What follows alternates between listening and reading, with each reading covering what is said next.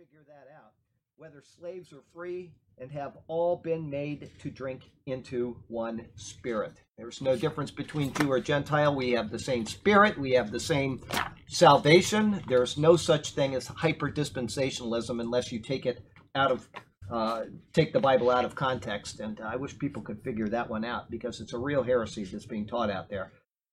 Comments. The opening words of this verse, "For by one Spirit," continues on with the theme of the previous verses. From verse 411, we have been shown that the gifts and ministries all came from the same Spirit, and therefore their use should be united for one ultimate goal. There should be no disharmony among the believers, no boasting about one's gift, and no feelings of being of less value within the body because of the gift or ministry we may possess. I've said that a couple times, but I'll stress it again. If you're in a church and you're doing something, it doesn't matter if you're cutting the lawn, cleaning the toilets, or in the pulpit. You're ministering, you're doing what the Lord has put in your life as a gift, and just do it to the best of your ability, to the glory of God. And then going on, to support this, we are told that this is by this one Spirit, we were all baptized into one body. By this one Spirit, we are all baptized into one body. Doesn't matter, Jew, Gentile, makes no difference. Paul just explained that the body is one and has many members, but all the members of that one body, being many, are one body. As this is so, then each member is a part of a cohesive whole, which should be working towards the accomplishment of the purposes of the whole body. To further bolster this point, he then gives two examples which demonstrate the greatest extremes possible. The first is concerning the identifier, whether Jews or Greeks. You're not going to find any greater distinction anywhere in the Bible than Jews and Greeks. This is the Old Testament's greatest distinction. To be a Jew was to be one of the chosen people of God. To be a Gentile was to be outside of the covenant promises. But now, in Christ, that immense distinction is erased. Both Jew and Gentile have been baptized into one body. One body. There's not two salvations. There's no such thing as that. Similarly, the same is also true with slaves or free. A slave was one without rights and was under the authority and control of another. A free man had rights and could own slaves, choosing to direct what the slaves did, when they did it, and so on. However, the same Spirit baptized both slave and free into one body. In this body, each member has the same rights and the same privileges extended to him. Everybody got that? Jew, Gentile, slave, free. Great distinctions within humanity. We're all one in Christ. It doesn't make any difference. And if that's the case with those greatest of distinctions, that means everybody else is in the same body as well. Nobody should feel left out. Nobody should feel they're not important, that they don't have something that they can do which is of value for the body. Together, regardless of the category they stood in from a cultural or societal aspect, they have all been made to drink into one Spirit. If you want to have more on that one as far as slaves and free, just go read the book of Philemon. It'll take you about 40 seconds to read, and there's enough information in it to last you a lifetime of understanding God's grace, even on slaves and slaves that have been disobedient to their masters as well. Anyway, they've all been made to drink into one Spirit. Each received the same healing waters of regeneration. A question which arises from this verse is whether the baptism mentioned is speaking of water baptism or baptism of the Holy Spirit. The latter is certainly the case. It's not speaking of water baptism. Paul has been speaking of the work of the Spirit consistently. Water baptism is only an outward sign of an inward change in the believer. The baptism of the Holy Spirit is a one-time event which occurs upon belief, and it is granted to all who believe, Jew or Gentile, slave or free. As a final point, it should be noted that a Gentile doesn't become a Jew when they believe, and a Jew does not lose his cultural status as a Jew. This is a point which some confuse, but throughout Paul's writings, he never equates one with the other. That's the doctrine of replacement theology. R.C. Sproul said that explicitly one time in one of his Table Talk magazines. You want to know where the Jews are? Here we are, he says. The church. And he's speaking of the Gentiles in the church. Completely blowing that precept. 100%. Anyway, Paul's writings, he never equates one with the other. A slave who belongs to a human master doesn't stop being a slave to that human master when they come to Christ. Nor does a Jew stop being a Jew when they come to Christ. The very fact that Paul mentions the categories proves that those categories continue to exist after the baptism of the Holy Spirit. Everybody got that? He mentions the categories. It means that they are actually valid categories. I'd like to go out and take a knife and punch it through that guy's horn right now. Wow, is that annoying. Okay, life application. In Christ, you are no different than any other who is in Christ. You are a member of the body and have all the rights and privileges of that inclusion. Strive to be the best you can for the glory of the whole. That's what we should be doing. Everybody's striving to be the very best that we can. Very proud of Ray and Jess. They're over in Papua New Guinea right now, and they're striving to be the very best for the whole. They've arrived there. They've got a little house that's up on stilts right now, and it is very, very luxurious, even by standards that I've lived in overseas. But that's just to get them acclimated. They don't have air conditioning and stuff like that. And then once they're acclimated, they'll get out into the jungle or wherever they're going to live, and they'll probably be living in a real hut then. But for now, at least they're getting used to these things, and I'm very proud of them. How good it is to be a child of the Lord, to know that I am one of his people. I will live my life according to his word and will exalt him with others under the church steeple. By his grace and love, he saved me from sin, and for eternity I will praise my Lord Jesus. A great change has been made without and within. What kind of love he has lavished on us. Okay, verse 12-14. For in fact, the body is not one member, but many. For, that's Paul's beginning word there. In this verse, it serves two purposes. First, it reiterates what was said in verse 12, which was expanded on in verse 13. There it said, for as the body is one and has many members. And secondly, it prepares for a continued expansion on the thought through actual examples of real body parts claiming that they are not a part of the body and what the result of such a claim entails. In the church, like the human body, there are various gifts. We've got ministries. We've got activities which make up the whole. Even though the body is animated by one soul, which is indivisible, the body itself is made up of an immense number of parts. Some of the parts, the head, for example, are made up of smaller parts, like the eyes, the ears, the mouth, the hair, and so on. But even these are made up of smaller parts. The mouth, for example, has lips, a tongue, taste buds, and so on. And yet these are made up of smaller and smaller and smaller parts. Everything is interconnected, and yet it is a functioning whole intended to work for the same purposes. In this unity, there is diversity, and yet in the diversity, there is harmony.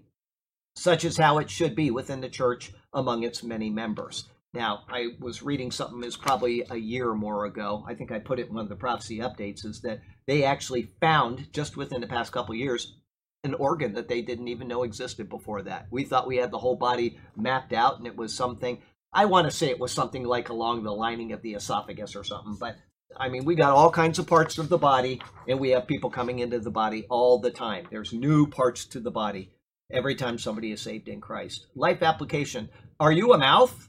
Don't boast over the tongue and taste buds, because without them, you wouldn't be a mouth.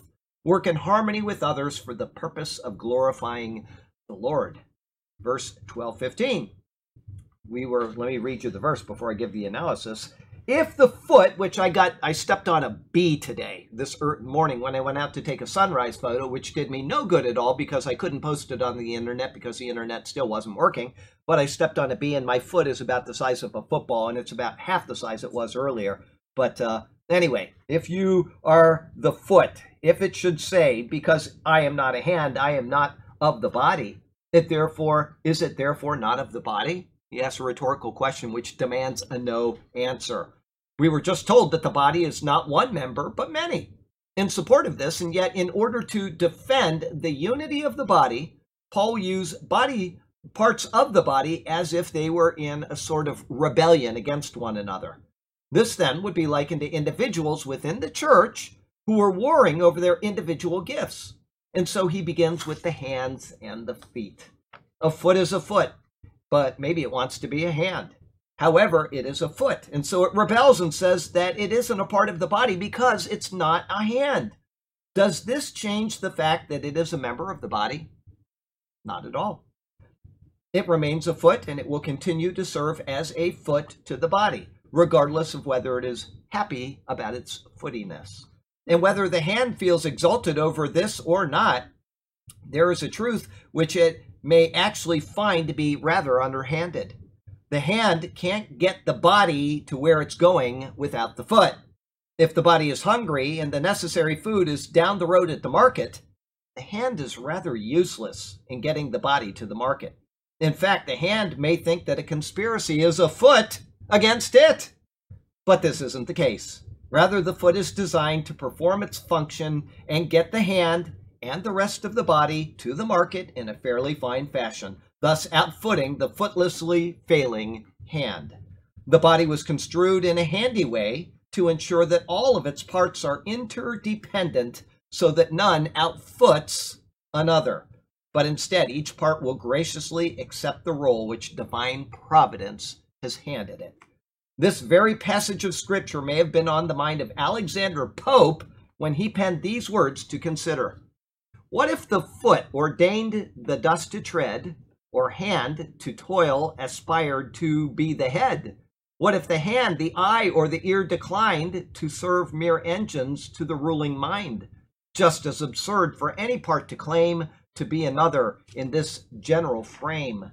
Just as absurd to mourn the fate or pains the great directing mind of all ordains.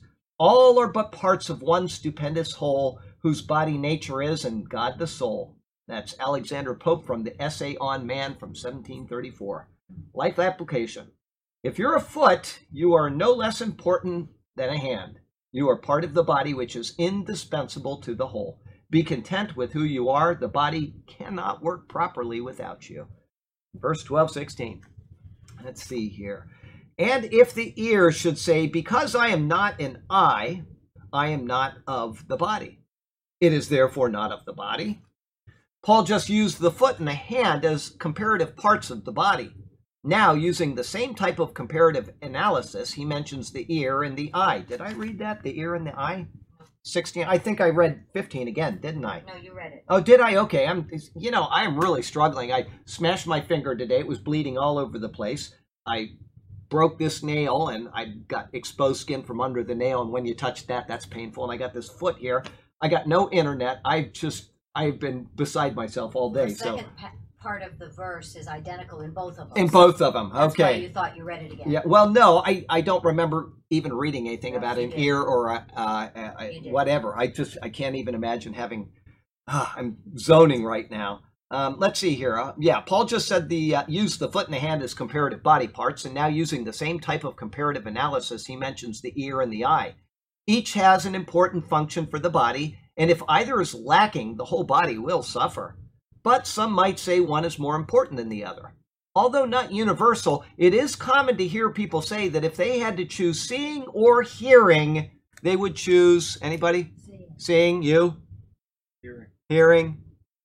No, I would want seeing. You would want seeing. Anybody else? Seeing? Everybody here wants seeing? Yes. Okay.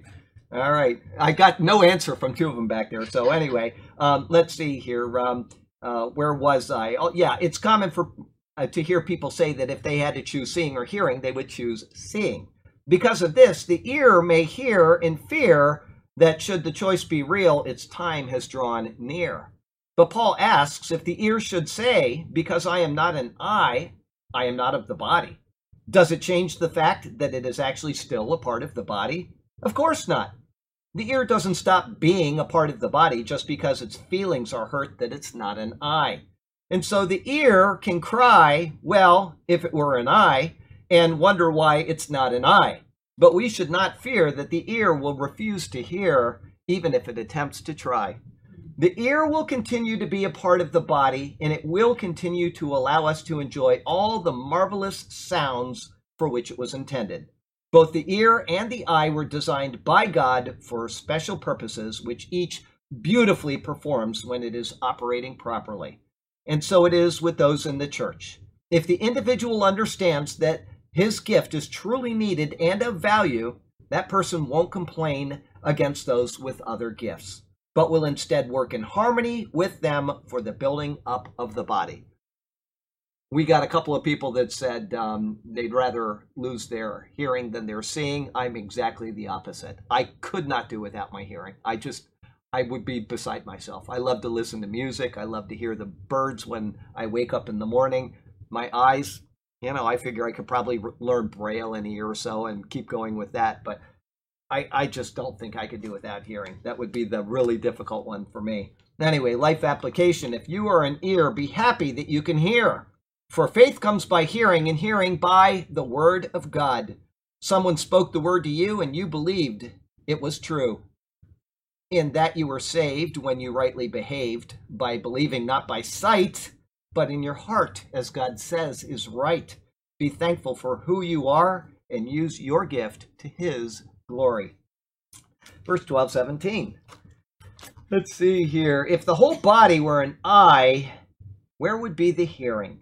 If the whole were hearing, where would be the smelling? This verse is evident in and of itself. After discussing various body parts and how they relate to the whole, he turns the concept around. For example, what if there were just an eye and nothing else? He asks the obvious, where would be the hearing? There wouldn't be any. But further, if an organism were only an eye, it would actually serve no purpose at all. Without a brain, there would be no processing of the signal which passes through the eye. Without feet, there would be nothing to allow the eye to move in order to see in various directions. Likewise, there would be nothing to move the eye when a predator came along. The list could go on and on forever at the huge lack there would be in the existence of any eye with nothing attached to it. And the same is true with any other body part. Paul asks about the ear, the hearing. If the whole body was an ear, where would be the smelling? There wouldn't be any. His comments here are known as reductio ad absurdum, or reduction to the absurdity. This is an argument where the use of the assertion would have a ridiculous or an untenable result. He's not attempting to be silly in his words, but rather to get those in Corinth, and thus all of us, to consider the importance of each person and the use of that person's gift for the benefit of the whole body. If a pastor, say an eye, has no one to accomplish the multitudes of other tasks within the church, then he would actually have no purpose at all. A pastor without a church of people, ears, noses, feet, hands, and so on, is not a church. Life application. Nobody's gift is so important that it can stand alone. Without a body to receive and complement the gift is wasted. Okay, verse 12-18. We're moving right along today. Without Jim and Linda, though, it's kind of it's fun to have him do some reading, and he gives more back and forth banter than you guys are today. Everybody's very quiet here. Let's see here. Verse 18. But now God has set the members, each one of them, in the body, just as he pleased. But now is stated to contrast the examples given in the previous 3 verses. The many body parts don't fight against one another, but rather they complement each other. And no part of the body reflects the whole. Instead, each is designed to act in a particular way to benefit the whole. Keep thinking of yourselves while I'm reading this. I'm talking about body parts, and so is Paul, but he's making a point about you in the church doing something, okay? Or even if you're not in the church, you're doing something for the Lord. If you're out witnessing, or if you're out, whatever, okay? That's what the idea is, to take what you're hearing and think of yourself in your own position in relation to it. I'll read that again. Act in a particular way to benefit the whole, which is comprised of many. Therefore, God has, as Paul says, set the members. The word set is tithemi. It shows an intentional arrangement has taken place. Each member has been fashioned by God and then has been set in a particular place in order to benefit the whole. The same word is used in John 15, verse 16. Let me take you there.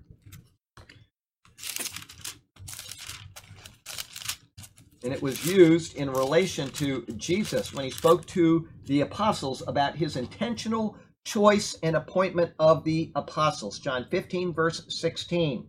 You did not choose me, but I chose you and appointed you that you should go and bear fruit, and that your fruit should remain, that whatever you ask the Father in my name, he will give you.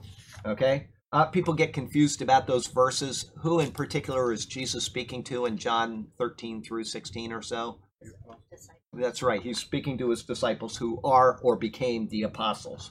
Okay? They're disciples specifically. I guess they were apostles at that time. He'd already designated apostles. But what came to my mind is that one of them did not end up fulfilling the final role of the apostle after his resurrection. He went out and hung himself. But anyway, yes, when you're reading John and the high priestly prayer, it is not always easy to distinguish between, is he speaking to the whole church or is he only speaking to the apostles and disciples? But mostly he is speaking to them. When he says, you've got this authority, he's not speaking to everybody. Okay, when he says that you can do this and that one thing and another, be careful not to apply that to yourself unless it is absolutely certain that it is applied to all people within the body. That's a huge mistake that people make.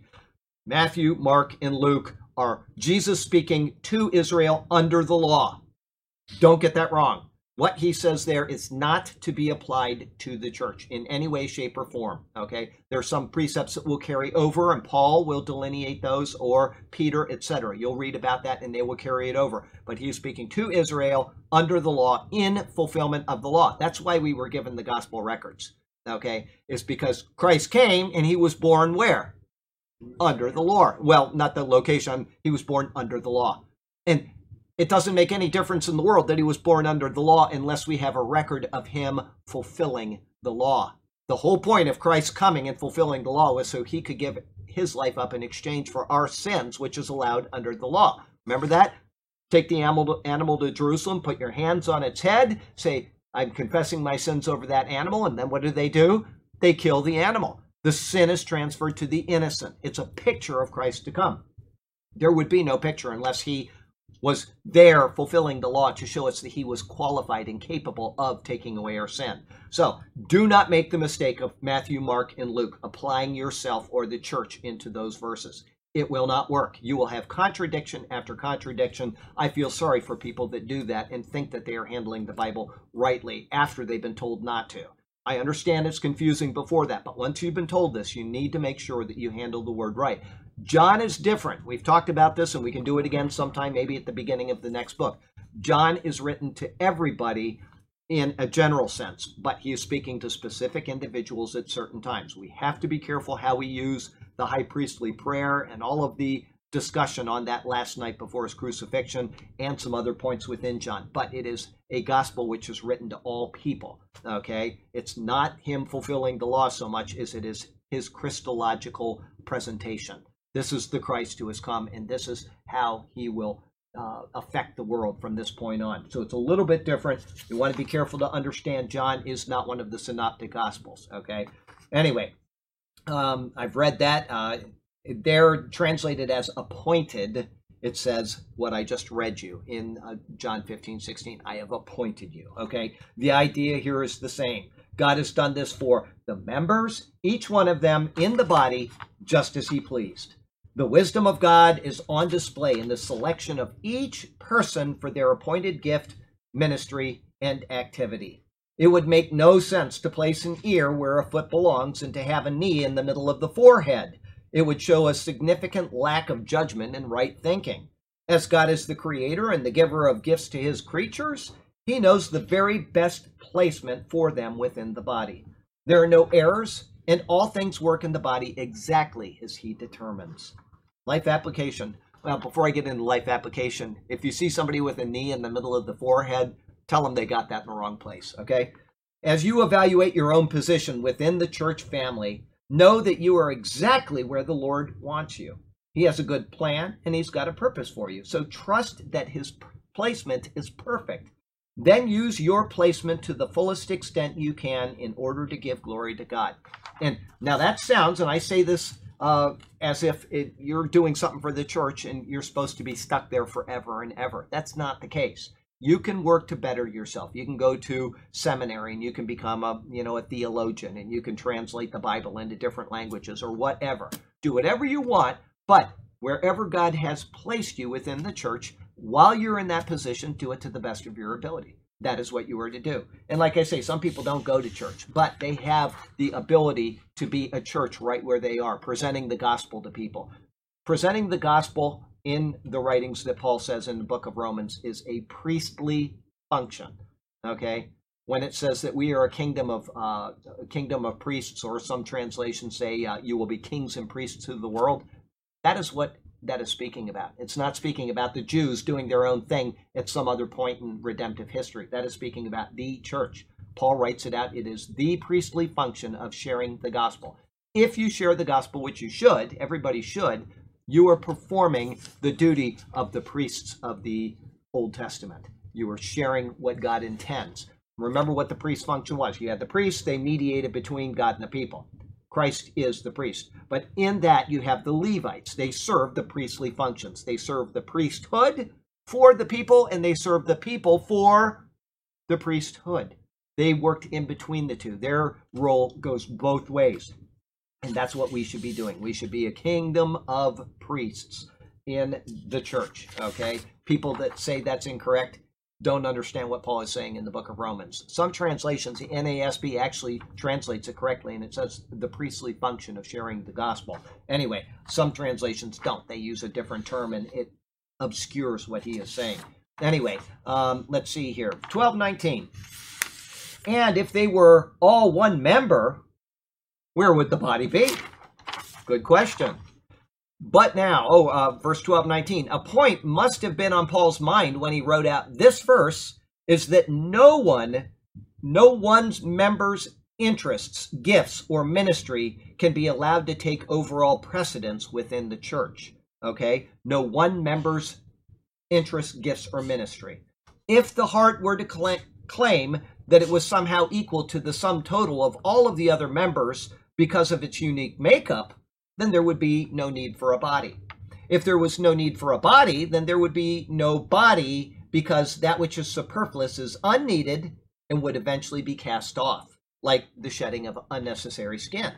If this were the case, the heart would find out very quickly how lonely being a heart without a body would actually be. The things that make us feel unique and indispensable are actually those things around us which we rely on, and which rely on us in a harmonious and mutually benefiting way. Life application on that verse: no matter how much you do for the church, and no matter how important you feel your position in the body is, you cannot survive in that capacity without others. If the pastor of a church did every single thing in the church, and yet there was no one to sit in the pews, then he wouldn't be the pastor of a church. Paul says in Romans 12:3 that we should not think more highly of ourselves than we ought to think. Let us ponder that as our life application for the day. Don't think too highly of yourself. Just think, I've got a job to do. I'm going to do it to the glory of God. And whatever it is, do it to the glory of God. 12:20. But now, indeed, there are many members, yet one body. This verse condenses and reiterates what he had previously said in verse 12, which was, for as the body is one and has many members, but all the members of that one body, being many, are one body, so also is Christ. Now, speaking specifically of the body of Christ, he notes the similarity of it to the natural body. I'll stop right there. Every once in a while you hear somebody say, well, there's no such thing as the body of Christ. The church is not the body of Christ. And their argument is, it's like the Jehovah's Witnesses, where they will say, where is the word Trinity in the Bible? And they do that a lot when they come up and they say, well, we don't believe in the Trinity. Where is it in the Bible? It doesn't matter if something is in the Bible. What matters is if the Bible teaches that something. The Bible does teach that God is Father, and it also teaches that the Son is God, and it teaches that the Holy Spirit is God. Therefore, if we can figure that out from Scripture, which is very easy to do, then there must be a Trinity, because the God is not the Son, and the Son isn't the Holy Spirit, and the Holy Spirit isn't the Father, right?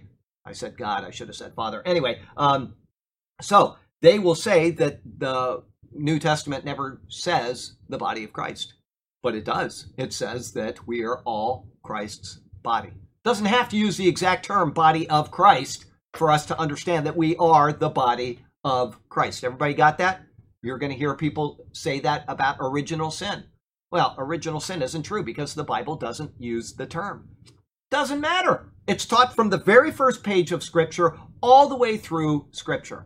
Original sin. We inherit sin from our Father. Yes. And I've been seeing on YouTube Muslims like to trick Christians and say, show me where Jesus says, I am God and worship me. Exactly. That's right. It is implicit all the way through the New Testament. His question, I don't know if they could hear that or not, but Muslims and other people, atheists, all kinds of people online will try to trick Christians by saying Jesus never claimed to be God. Well, he did in 15 different ways, okay? But you have to understand what he's saying. He doesn't say, I am God, come and worship me, all right? Doesn't make any difference. It is as apparent as the nose on your face that he is Jehovah of the Old Testament. Every one of the writers of the New Testament makes that, especially in the book of Hebrews. It is explicit, at least 15 times. They cite the Old Testament.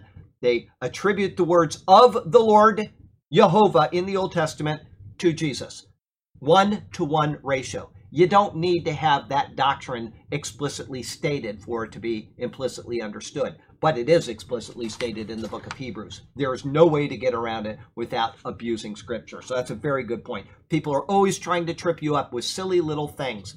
Don't let them do it. Know your Scripture well enough where you can say, I know that it doesn't say original sin in the Bible, but I understand the doctrine of original sin. So come on, let's sit down and we'll talk about it here. And if they're willing to listen, which a lot of people aren't today, everybody's a specialist, okay? But if they're willing to listen, they will very quickly come to the understanding that the doctrine of original sin is there. It is valid. So is the Trinity. So is another one that you hear all the time from naysayers is the rapture. Never says rapture in the New Testament. So it's taught there at least 4 different places. Maybe 5. Anyway, at least 4. Explicitly taught there. Yeah, it is explicit. You just don't need the word rapture for it to be explicit, and it is. Anyway, we'll go on.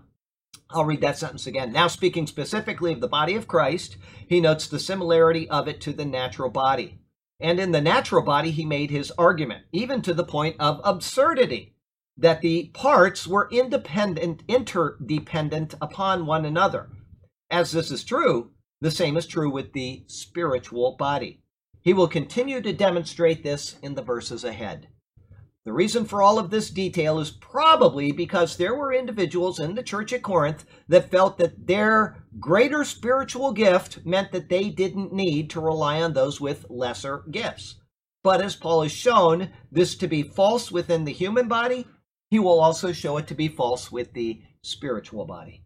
Life application: too often Christians will put a figure on a pedestal. Pastors and preachers are elevated to unhealthy levels of esteem when they are simply fulfilling a particular role within the body as it was appointed by the Spirit. They are completely dependent on the other members for their continued success. They are not independent of the body. While giving them due honor, which it says to explicitly do so in the pastoral epistles, we still need to make sure that they are not turned into idols. Okay? Important precept that a lot of people seem to overlook. Verse 12:21. And the eye cannot say to the hand, I have no need of you, nor again the head to the feet, I have no need of you. The eye is an important part of the body. It receives the light, and it discerns between various objects and what the distance is between those objects is. It allows for the body to know where it's going, where the food is, who are different people, and so on. Some might say that without the eye, the body would be in a bad way. But if the eye decided it was the most important part of the body, even to the point of the exclusion of other parts, it would be overreaching its importance. I've got a dog that is completely blind. He found out that the eye is pretty important, but guess what? He's learned to live without it. He knows exactly when to turn. He runs in the backyard right up to the house, and then he turns right at the right point, gets up on the stairs, and once in a while his foot will trip, and he ends up face planting on the stairs, but he's willing to do it every time. So the eye is not absolutely essential, but it is a necessary part of the body. But if the eye gets arrogant, you can do without it. The eye might say to the hand, I don't need you. However, the hand is the member that is able to grasp the food that feeds the body. The eye can't do that.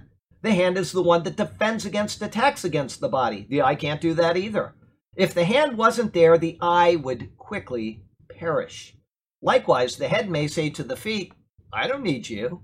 Well, yeah, the head is important. I'd agree with that. Without the head, we would be dead. But without the feet, the body wouldn't be complete. The feet take us where we need to go. Without them, the head would be left stuck in one place, unable to get the pool of water to drink. It wouldn't be able to climb the mountain or enjoy a day by the beach. The head would be silly to think that it could do without the feet. And the same is true with the members within the church.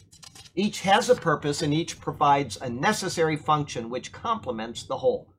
Just because one member thinks it's pretty great stuff, it does not mean that it is more important than the other.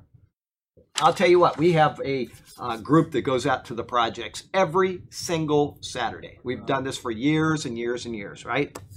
9:30. I won't be there this Saturday because I've got something to do, but there'll be a couple people at least. 9:30 every Saturday we're out there, and we have different people that do different things in the projects. And we have one leader.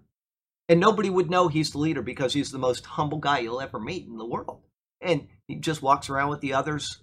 He never forces himself on anybody.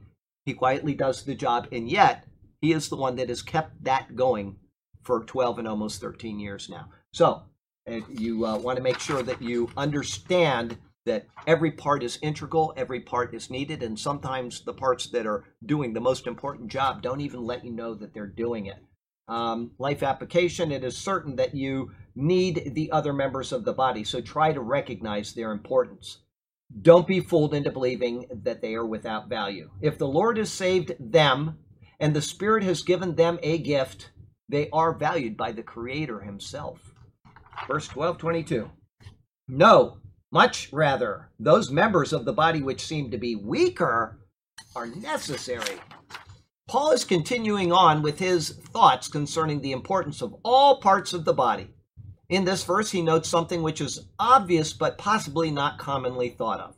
There are a multitude of body parts, and we often, we often think about the ones that we use a lot and which have strength. Our hands, arms, biceps, tongue, legs, and so on are things that we think about because we voluntarily use them, and we also work hard to strengthen them for tasks. On the other hand, we have body parts that are hidden away and are very fragile. The inner body parts like the liver, heart, lungs, and so on aren't things that we normally think about as being strong or capable of doing great tasks. They are in there and they do their job, but we may consider them weaker in regards to our normal functioning. We don't spend time exercising our liver, do we? Well, some people do, but anyway, and yet how necessary our liver is. We can't function properly at all without those parts, and when they fail, the body will die. However, if a leg fails, we can chop it off and continue to live. If we lose a hand, it may be a terrible loss, but we can make up for it by using the other hand or even the feet to accomplish necessary tasks. I know one person was born without any arms at all, and this girl uses her feet for everything, and she can do every single task that you would have around your house. She can do every one of them. Cooking, ironing, everything with no arms, no hands. All right? If we think of these parts as different members of the church, we can see the importance of them. The pastor, maybe he's a right hand, gets a lot of attention, and he is often sent to schools or seminars for strengthening and learning. But the person who cleans the bathroom, maybe he's a liver, is neglected. But what happens if the bathroom doesn't get cleaned for a while? The body will suffer and people will stop coming to that church. Without congregants, the body dies. The pastor's job can be filled by another pastor in the church and the church will continue. But if no one is there to replace the cleaner, then the church may actually suffer more than the loss of the pastor. Life application. Be sure to thank the person who cleans the church. Let them know that they are appreciated. Thank you. Thank you, thank you. In this church, I did vacuum today because Burke didn't show up. So I did vacuum. So you're welcome for the nice vacuum church. And I did it with a foot that is swollen like a little football here. So I tell you, every step you take, man, it feels like jelly moving around in your foot. It hurts and it kind of rolls around. And Whatever. I was laying there on the couch feeling miserable, and I thought, I'll put a cushion up under my foot. Maybe that'll make it feel better. And after about 5 minutes, I thought, I wonder if that's going to make the poison run to my heart or something. So I got rid of the cushion. I don't know what to do with this stupid thing. Anyway, 12:23. And those members of the body which we think to be less honorable, on these we bestow greater honor, and our unpresentable parts have the greater modesty. We can all know exactly what he's talking about there without even evaluating it, but we will evaluate it. Before I do, though, if anybody's watching this today and they have a question, please don't email me until next week, okay? I haven't had internet. I've got a guest coming. I can't handle any more work than I will have over the next 2 days, even if I get internet tonight. So please don't email for a few days. Let's see here. Continuing on with how we handle the parts of the body and the interaction between those parts, Paul now mentions an observable truth. Those members of the body we think to be less honorable, on these we bestow greater honor. There are parts of the body which may seem less honorable than others. The ear, for example, may not seem to be worth as much attention as the eyes, and yet the ear may be given a beautiful gold earring to highlight it. The fourth finger on the hand may seem like an afterthought compared to the thumb, the pinky, or the middle finger. However, we tend to adorn this one with a ring of gold more than all the others. The feet don't shout out for much attention, they're just feet. And yet we may spend an inordinate amount of money on a variety of shoes to call attention to who we are. I know somebody that doesn't have that problem, but most people do. The shoes direct the eyes of others to the feet, despite their otherwise plain appearance. And so it is true with members within the church. There are those who attend church who never miss a sermon, but they may be quiet and not flaunt their faithful attendance. They also may not strive to be noticed in any other way. And yet, if the pastor is wise, he will call attention to such faithful attendees during a sermon, using them as examples for the others to emulate. Likewise, he may call them up for a special gift, noting their faithfulness to the church. Paul continues with the thought that our unpresentable parts have greater modesty. There are those parts which distinguish us as male or female. These are covered for modesty's sake. There are also blemishes that some carry because of sickness, wounds, or birth defects. We will often cover these from sight. In essence, we are showing honor to these unpresentable parts through their covering. Thus, we are actually highlighting them through concealment. Paul will explain the result of this in the coming verse. Life application: there is no person who is without value within the body. It is our duty to seek out the special points of each of these people and to recognize them for the value they possess. By doing so, they will know that they are important to us. Okay, verse 12:24. But our presentable parts have no need, but God composed the body, having given greater honor to that part which lacks it. In the previous verse, Paul spoke of the unpresentable parts of the body and how we cover them because they have greater modesty. He now notes that this is completely unnecessary for our presentable parts. Parts of the body which show no offense to others, which are not considered immoral when displayed openly, or those which we are not shy about presenting because they are somehow weaker or defective, are openly displayed. And so there is a contrast in how we exhibit these parts. Likewise, there is a contrast in how our gifts are displayed. All of them are given by God. It is God who has composed the body. And in this, there is actually great wisdom because he has essentially, as Paul says, given greater honor to that part which lacks it. As noted in the previous verse, we are showing honor to these unpresentable parts through their covering. Thus, we are actually highlighting them through concealment. Think on this on an individual basis. Suppose there is someone who has electrical skills in the church. My brother has electrical skills. He's in a church. He is quiet and he doesn't want his gift noted for everyone to see and compliment. When something electrical needs to be done, he will do it. The church may have a fantastic display of Christmas lights, innovative lighting of signs or areas of the building, or a truly unique layout of certain display units, and so on. All of these have brought honor to both the body and to God, And yet, at the same time, this part of the body was essentially covered from the view of others. Those who need to know the use of this gift will appreciate and acknowledge it directly, while others will acknowledge it from afar. And I can tell you from experience, my brother, being an electrician, does not want anybody to know that he's an electrician. Because the first thing that happens when somebody knows you're an electrician is they call you because, hey, old buddy, I've got a problem. And he will do it. And he will grit his teeth through the whole thing, because we have electricians that actually are paid for that type of thing. But anyway, life application. Your gift has been given for the benefit of the whole. Use it for that purpose and to the honor of God who gave it. I know I've used that same life application probably 10 times, but it's true. I know that it's true about my brother, not because he's ever told me, but I just know that it's true because for one reason, I have a chainsaw. Once people know you have a chainsaw, especially if you have a big wind, like Irma came through a couple years ago, if I had attended to everybody that needed that chainsaw, I would have been working day and night for months, literally months. Once somebody knows you got something and you can use it, they're going to ask you for it. It just, and Tom, he's smiling. He knows he's the lawn guy. The what? A pickup truck. Oh, I'm so glad. I got to tell you what, you bring that up and you say it. I had that Nissan Titan, and I got called almost every week. Somebody wanted to borrow my truck. Almost every week. I've got a grandmother, what do you call it, queen bed. I need to move it. I need help moving my house. You've got a truck. It's suddenly you're there. I bought that Titan and not one person has called me. The thing isn't big enough to carry around 4 of these chairs. I am so happy. It's glorious.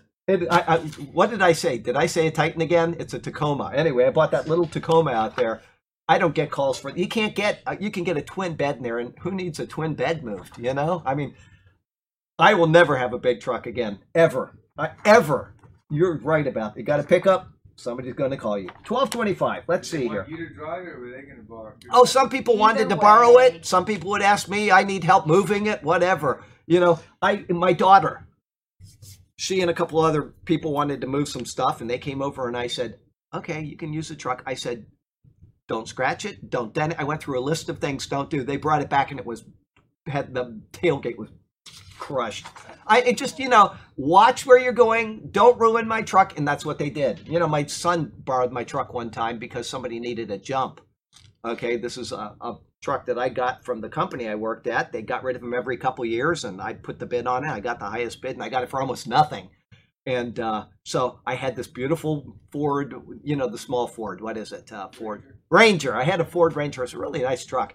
And anyway, I let him borrow it. He jumped somebody with it. He pulled over to let the guy pass so he could follow him home to make sure he got home. The guy's battery or engine stopped, and he ran right into the back of the truck, bent the frame, and my truck was gone, totaled. Never borrow my truck, okay? That's the only one I have, and I need it for everything I do. I do all of my part-time jobs. I need it. If somebody wants to borrow that truck, I'm just going to be like, please. Anyway, yeah, it doesn't matter. Both ways. They want to borrow your truck, or they want you to help as you drive the truck. Okay, where was I? 1224. We got time for one more. Do we? Yes. What's that? Oh, did we read? Yes, 1225, and yes, we have time for that. It's a small one. These are all small verses with commentary because it's very basic stuff. That there should be no schism in the body, but that the members should have the same care for one another. Okay, 1225. Paul has been speaking of the body parts and their importance, even if there are some that are seemingly unimportant. But he informed us that God composed the body, having given greater honor to that part which lacks it. That was the previous verse. It is with this thought in mind that he now gives the reason God has done these things. It is that there should be no schism within the body. This word schism is the same word used in 1 Corinthians 1 verse 10 as he was opening the letter. It indicates a division. And this is exactly what precipitated the writing of the letter in the first place. There in verse 110, he said, "Now I plead with you, brethren, by the name of our Lord Jesus Christ, that you all speak the same thing, and that there be no divisions, no schisms among you, but that you be perfectly joined together in the same mind and in the same judgment." His use of the body parts to show the importance of each of them. regardless of how they are perceived at first, is to show that they are all perfectly joined together. He is returning the body of this entire section back to the original thought of chapter 1. Understanding this, we can see the heart of Paul and God who inspired his writings for unity within the congregation and felicity between the various members. And this is so that the members, as Paul says, should have the same care for one another. As the epistle is given for this very purpose, then it is immensely important that the body of believers holds fast to what God has intended. Within the congregation, let no self-exalting occur, and let no deprecation of others be found. Rather, let there be care for one another. And life application, and we will be done. It won't hurt you a bit to treat the seemingly lowest person in the church with kindness and respect. And it won't hurt one iota to humble yourself before those you worship with. In fact, doing both will increase your esteem in the eyes of the Lord. For the people that weren't here when we started online, I have no internet. I have a million things that need to be done as soon as I get internet. But for tonight, I've got to get this loaded up on YouTube here. And then whenever I get internet, I'll be able to finish all the stuff with it. But I'm sorry that we have to stop early. And I know one of our people drove halfway across the world to get here, so I apologize about that. But we have to close early tonight. So we'll go to prayer and then we'll be done. Heavenly Father, thank you so very much for the chance to come and to share in your word. And what a wonderful set of verses today to know that we are all of value in your eyes. It doesn't matter what our job within the church is. As long as we're doing it properly and we're doing it to your glory, you have pleasure in that and you are pleased with us. And so thank you for that knowledge. And I would pray for anybody out there that does not have their own church but uses the Superior Word as their own church, that they would find a reason within this body.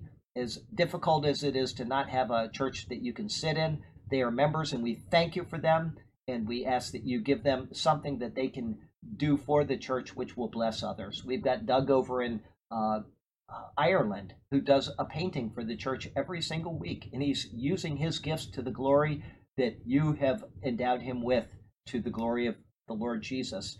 And Lord, anybody can do something like that, whether it's actually a part of the Superior Word or just going out and handing out tracts. They can tell people about Jesus. Give them the assurance that they have a purpose in their walk with you. And Lord, we thank you for that, and we praise you, and we do lift up the people that we mentioned at the beginning of the service, that you would give them what they need in the requests that were stated. And we thank you for these things, and we praise you, and we do so in Jesus' name. Amen. Amen. Okay, back that up. Let's see here. Break. There we go.